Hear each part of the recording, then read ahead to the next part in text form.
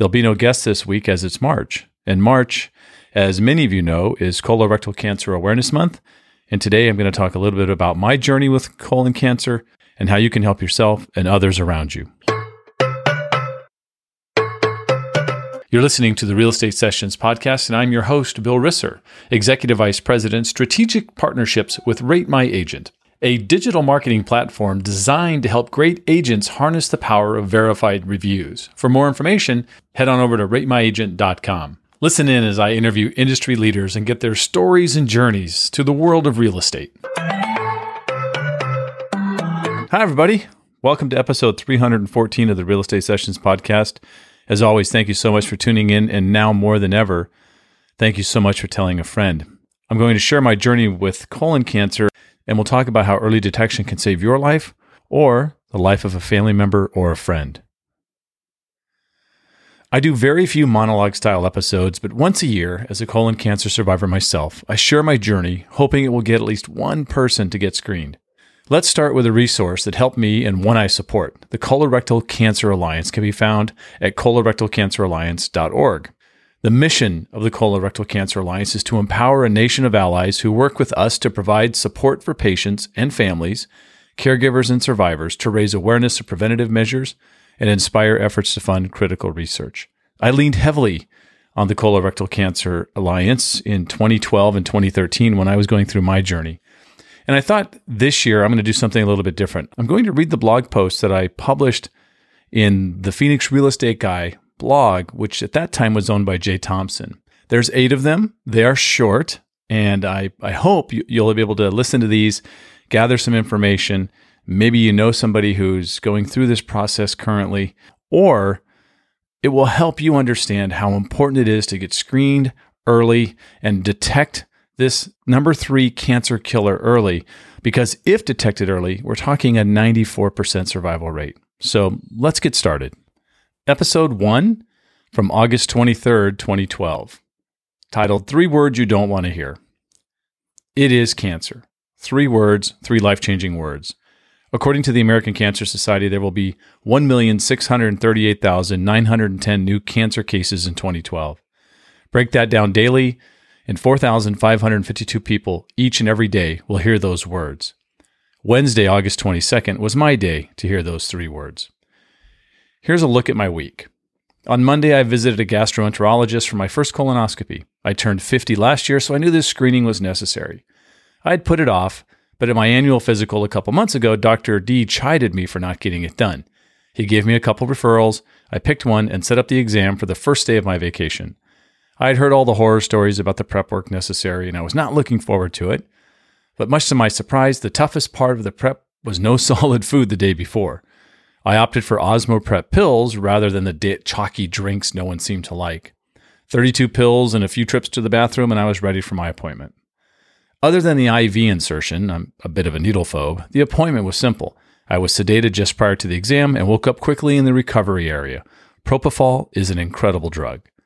Dr. T came in to discuss what he found. 2 polyps were removed and an ulcer was found in the sigmoid colon. He didn't think it was serious, but he grabbed tissue samples and wanted them checked at the lab. He told Cindy and I he would call with the test results in a couple days. Everyone can remember where they were when major events occurred in the world. Reagan's shooting, the Challenger explosion, or the Twin Towers falling. All bring back vivid memories of where you were or what you were doing. On a personal scale, the same thing happens. I will never forget answering the phone as I drove up the Gilbert Road off-ramp from the Southern Loop 202. It was Dr. T. "We have the test results back," said Dr. T. I replied, "Okay." After a slight pause, he said, "It is cancer." For me, there was no wave of fear, no feeling of nausea, no flood of tears. It was a desire to ask questions and find out what I had to do next. Fortunately, Dr. T did not feel I needed immediate treatment. His office would schedule a CT scan the following Monday. This is important as it will determine what stage my cancer is in, or to put it another way, if it is localized or has spread.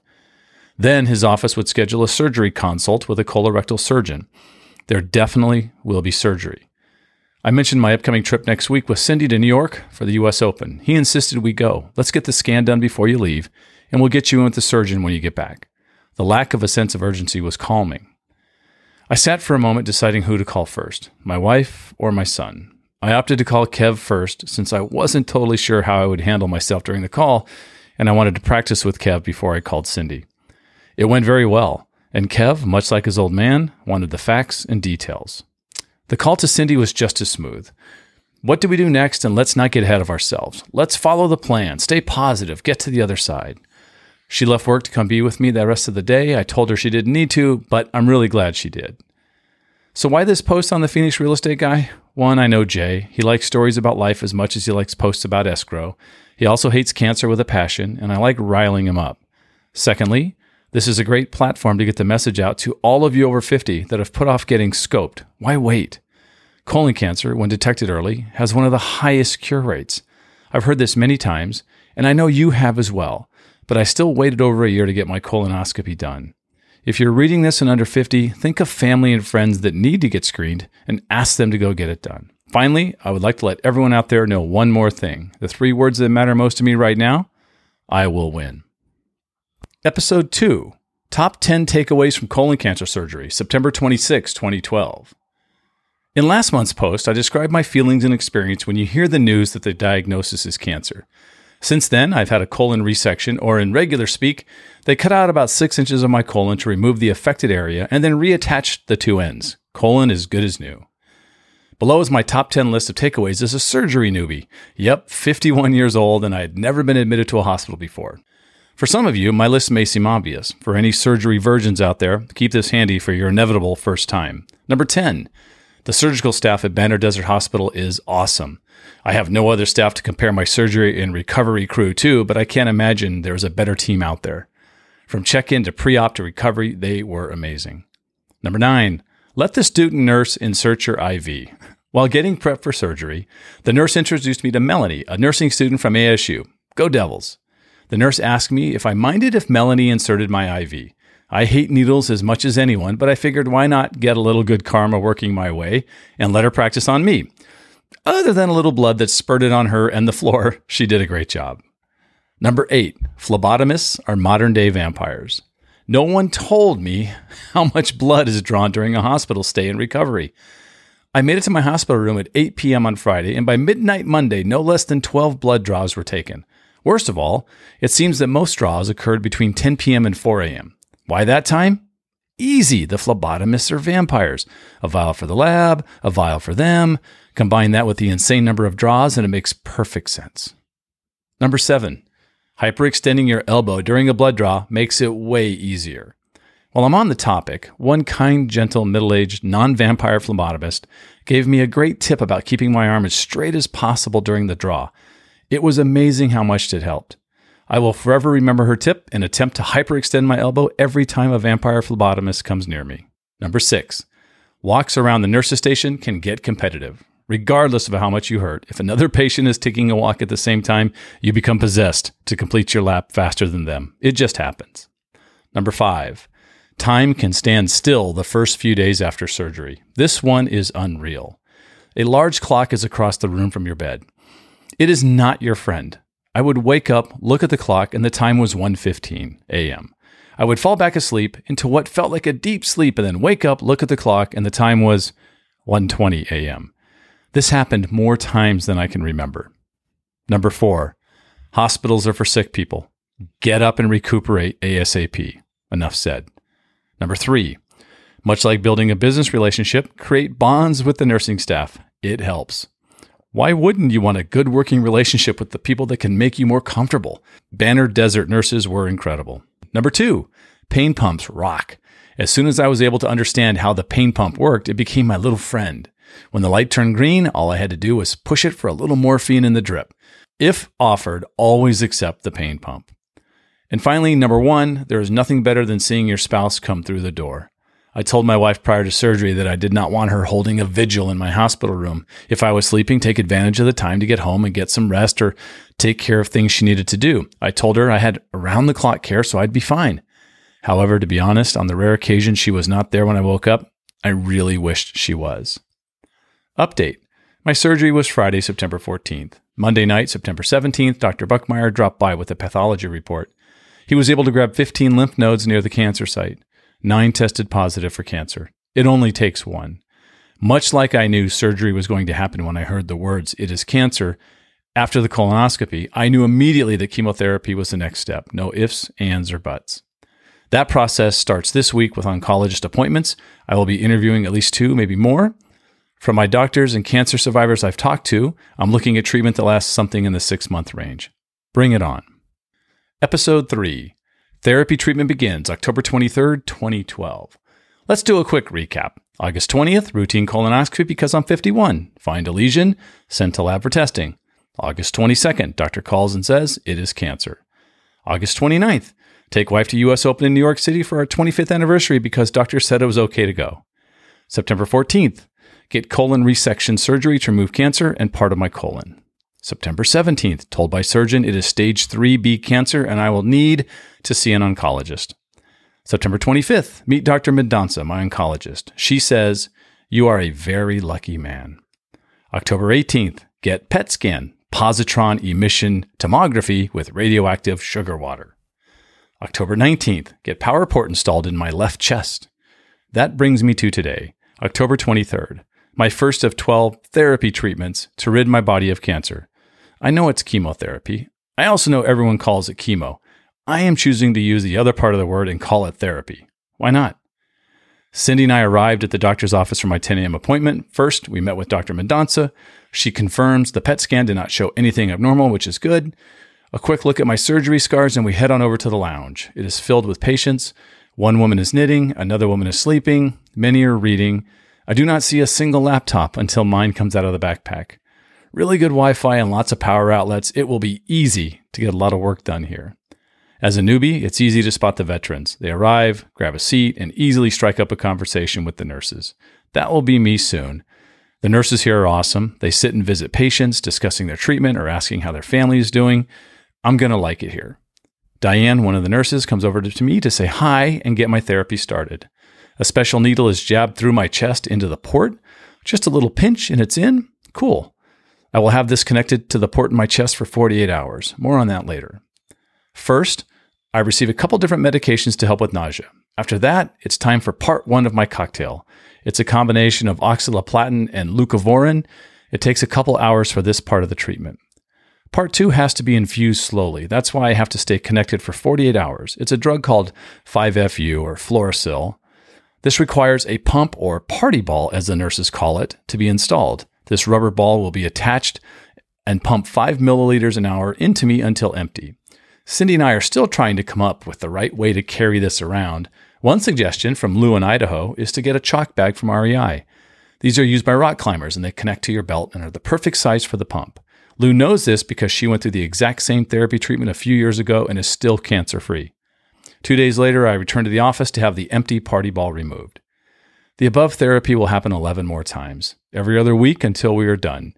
It looks like I will get a break Thanksgiving week as no one will be around on Thanksgiving Day to remove my party ball. I'm fine with the week off. The toughest part of therapy is yet to come. I've discussed the side effects with Dr. Mendoza and the nurses in the lounge. No hair loss, but maybe some thinning. I can handle that. Possible nausea, but with today's meds, it is totally controllable. Neuropathy, though, is highly likely. Tingling, numbness, sensitivity to cold, and even pain in the hands, feet, arms, and legs are the main symptoms of neuropathy. There is also an overall malaise that many people experience on this regimen, but everyone's different. I like knowing what may or may not happen. I also believe a positive attitude can make a difference. It really is a simple choice, like choosing to call my treatment therapy. Episode 4. Chemo and Caffeine, a true story, November 20th, 2012. Last month, I covered my first visit to the infusion center. Today, I would like to tell a story that just might help others caught in the same position down the road. The list of possible side effects from my treatment is long. Fatigue, muscle ache, nausea, neuropathy, constipation, diarrhea, both, etc. The list goes on and on. So when I found myself extremely tired with a killer headache right after my first session, I chalked it up to the therapy. A little nausea was handled with the meds supplied by my oncologist. I was expecting these symptoms to last a day or two based on conversations with the staff at the oncology center, as well as past colon cancer patients. 7 days later, I still was not right. That's when it hit me. It being the enormous amount of diet soda I consumed daily over the past couple decades. Due to the immediate onset of neuropathy right after my first therapy session, I could not drink any cold drinks without experiencing a severe scratching sensation as I swallowed. So I went from roughly 600 milligrams of caffeine a day to 0 on the same day I had my first treatment. Combine that with the fact that I had never tried to kick the caffeine habit before, and it's easy to see that I attributed all of my distress to the chemotherapy. Unfortunately, I do not like hot caffeinated drinks, no coffee or tea. Either one of these would have prevented my caffeine withdrawal symptoms. Now, this is usually where the lectures about the evils of diet soda start. Trust me, I've heard them all. I've had a total of 1 can of soda, room temperature, since October 23rd. I have consumed more water in the last 2.5 weeks than in the last 2.5 months. I'm going to use my therapy as an opportunity to rid myself of the diet soda habit. As for the caffeine, I'm now taking about 250 milligrams a day to keep me level. I will also wean myself off caffeine eventually. It is just not prudent to try to do it at the same time therapy begins. My takeaway? I will always ask anyone heading down the chemotherapy path the following question. Is your caffeine consumption primarily from cold drinks? If the answer is yes, then they need to be warned about neuropathy side effects and caffeine withdrawal and to be prepared to supplement caffeine when treatment begins. In fact, if you're reading this post, you can now issue the same warning. Therapy update. As I type this, I'm about a week removed from therapy session number 2. The symptoms were much more manageable with some caffeine in my system. Neuropathy and fatigue are my main issues. There is a cumulative effect as the treatments continue, so we will have to wait and see if the recovery period starts to lengthen. A quick tale from the infusion center. At every therapy session, I have to hang out at the infusion center for 3.5 to 4 hours. I get a comfortable recliner, Wi-Fi power, and roughly 12 to 15 comrades undergoing their own therapies. As you can imagine, it is quite a range of personalities. A few sleep during treatment, a couple like me bring laptops and iPads, still others sit and visit, but the most entertaining compadre so far was at my last session. We'll call him Ned. I have no idea what his real name is. Ned and his wife Nadine, again made up, are probably in their late 60s, early 70s. He sat next to me and I cleared my stuff off the table between us to give him some room. Out came a portable DVD player. Good, I thought. I had work to do and I was afraid Ned would want to talk. So Ned gets hooked up. He's full of jokes and one-liners, some funny, others not so much. His wife and the nurse humored him, so all is well. Ned settles in to watch his movie, inserts his earphones, and upon starting the movie, does not realize he does not have the earphones completely plugged in. The entire infusion center was treated to a scene from, I think, The Untouchables, for about 20 seconds. It took this long for Nadine to realize what Ned had done and to loudly bring it to his attention. I'm pretty sure Ned just thought the volume in his earbuds was kind of low. About a half hour later, Ned gets a phone call. It was his daughter. I know this because he loudly told Nadine so. For the next 5 minutes, it felt like an SNL skit. I can't hear you or you are breaking up was interspersed among such gems as, I think I get 3 more gallons and then I'm out of here. Infusion center humor.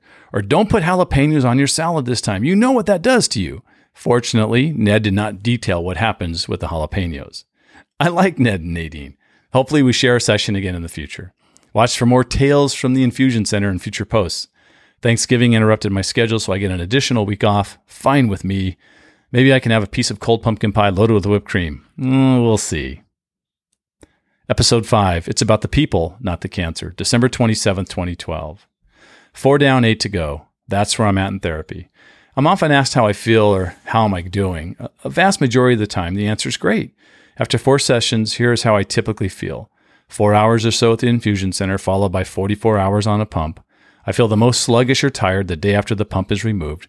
Within 3 days, I'm back to 95%.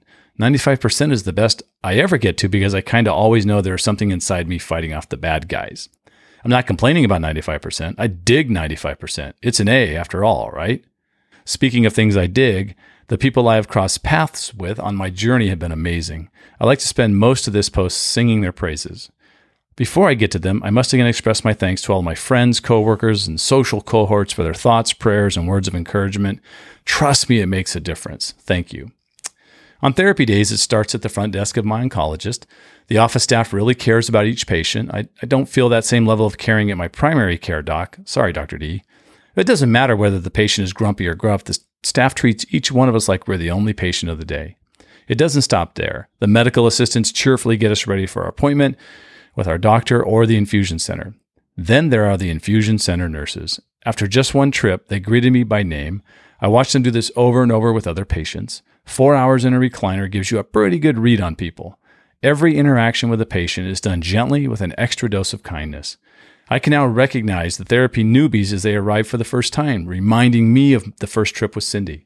Prepared for the worst, hoping for the best. The nurses take a little extra care every time with the newbie as they begin their own therapies. I have spent more time in medical offices and hospitals since August 22nd than in my previous 51 years on this planet. It gives me a chance to watch, listen to, and meet lots of other patients. In my last post, I told the story of Ned and Nadine. I have another story to share, this time about George and Lillian. George and Lillian had to be in their mid to late 70s. I ran into them in the waiting room at the lab where I have to get blood drawn before each therapy session. Got to keep the white cell count up. George, proudly wearing his Navy cap, uses a 3-wheel electric scooter to get around. Whenever the front desk called for George, it was always George and Lillian. Lillian doted on George, making sure he did everything he was asked to do. When a urine sample was requested, Lillian led George into the restroom. When they returned to the waiting room, Lillian sat next to George and asked if he was cold. George slowly nodded his head in agreement. Lillian then asked him if he was tired. Again, George slowly nodded yes. Lillian then asked if he was hungry. Same slow acknowledgement. Then she said, "Are you George?" He started to nod, then quickly stopped, did a double take, and then smiled at her. They were called back for the lab work. When they returned to the lobby, Lillian set about buttoning up George's jacket before they ventured out into the early morning cold. As she leaned in closer to get the last button, George slyly reached up and stole a kiss. There was only one other patient in the lobby, and we were both smiling as George and Lillian made their way out the door. This brings me to the most important people, the people that take care of you when you need it, pump you up when you're down, and tell you to take it easy when sudden bursts of energy appear out of the blue. My family has been the key for me. Without them, remaining positive and strong would be next to impossible. My wife has always taken care of me and our son. She's amazing. Over these last few months, she's been with me every step of the way. One day, 25 to 30 years from now, I know Cindy and I will have our own George and Lillian moment. I can't wait. Episode 6, Bumps in the Road, March 11th, 2013. After 4 months of therapy, I've hit a couple bumps in the road. Not entirely unexpected, but I was hoping to avoid them. The results of my last lab work showed a couple low numbers. Both my platelets and my white cell count are borderline low. My doctor told me this is normal and expected. She let me proceed with therapy number 9, but we were taking an extra week off before therapy 10. I'm totally cool with that. A bit of a break before the final quarter, an extra week of feeling strong, an extra week where I can have a cold beer or two, maybe, an extra week of getting my body ready. My new target date is Friday, April 12th. On that day, the final pump is removed and therapy is complete. My doctor also informed me of a nodule on my thyroid. It was discovered during one of my scans. She referred me to an endocrinologist. A biopsy was performed. By the way, this consists of jabbing 2 needles into the neck. Creepy. And the results came back benign. Awesome. Another bump passed. The final bump was the night before therapy number 9. Cindy and I were watching TV when I had one of my toughest moments yet. I told her I did not want to go to my next treatment. I told her I was tired of the coming fatigue, of carrying a pump for 48 hours, of the smells of therapy. She quietly listened, and after I finished venting, she asked if I was going to the center in the morning. She did not argue or plead or yell at me. She calmly asked if I was going. Yes, I responded. I've watched her do the exact same thing with our son since he could talk. Let him have his say, get it out of his system, without confrontation. Inevitably, he would realize what he needed to do. Now she was doing the same with me. There is no way I could have gotten this far without her. So onward we go. 3 more. We will make it together. Episode 7, and down the stretch they come. March 29th, 2013. I love that call in the Kentucky Derby every spring. One day I will make it to Churchill Downs and be there live. Yep, it's on the bucket list. Bucket list. File that away for a future post. I'm writing this post on March 27th. Today I started therapy number 11. After the pump comes off Friday, only 1 to go. If that ain't the home stretch, I don't know what is. So here's how things went today. Alex, I'll take best laid plans for 500. The answer is you can't have your treatment today. I buzz in with, what, are my blood counts too low? Correct. Crap. I have planned out my entire April and part of May on the assumption that the final treatment ends on Friday, April 12th. I have to have my treatment today. Dr. Mendonça, my rockstar oncologist, and my wife Cindy calmly listened to me describe the 7 appointments that will need to be canceled and the fact that I have the Sevrar golf tournament on Friday and I really, really want to be done on the 12th. Cindy reminds me that my health comes first and my therapy trumps anything else. She's right. I know it. I just don't want to accept it. Dr. Mendonça asked me about my worsening neuropathy. My feet feel as if the bottom half inch is numb, but the rest is extra sensitive. I know it makes no sense, so let's just say my feet are jacked up, and every time they touch anything like carpet, concrete, or the sheets, it does not feel good. A more recent development is in my hands. My fingers feel as if there is no blood flow to anything above the second knuckle. They are cold and they are super sensitive. Finally, I've not had any drink with ice since October 23rd due to the pain swallowing cold drinks. Dr. Mendonça suggested that we skip the oxaliplatin portion of my therapy. I have already taken 10 full doses, and by skipping at this time, I can get some neuropathy relief, and the low platelet and white blood cell counts are not as critical with the 5-FU drug on its own. And I can stay on track to finish on April 12th. Did I mention how much Dr. Mendonça rocks? So I sit here at home, instructed to avoid crowds due to my reduced immune response.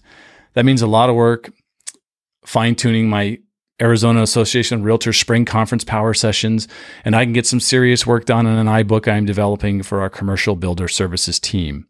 It could be a whole lot worse. I'm sure I will continue posting here about my journey as long as Jay allows. After April 12th, I do not see my doctor for 3 months. They will do a scan and we will look at the results, hoping for a clean scan.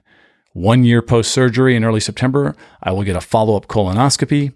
Sidebar, if you're over 50, have you had your colonoscopy yet? What are you waiting for? Go! All of this continues in some fashion until we hit the magic 5-year mark. I wish I could individually thank everyone that sent me a note, article, cookies, food of the month subscription, a bag full of healthy stuff to eat, thoughts, prayers, or just a kind word when we met at an event. I hope I thanked you at the time. You'll never know how much every one of these gestures helped me in keeping a positive attitude and pushed me through the initial uncertainty, the surgery, and finally my therapy.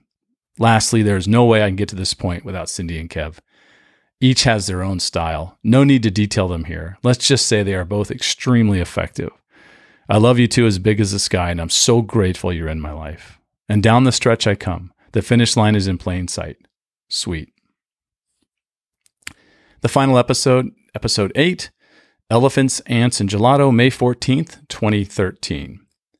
Finally, my therapy is complete. I have no more dates with the healing orb, no more accessing my port, no more lost days.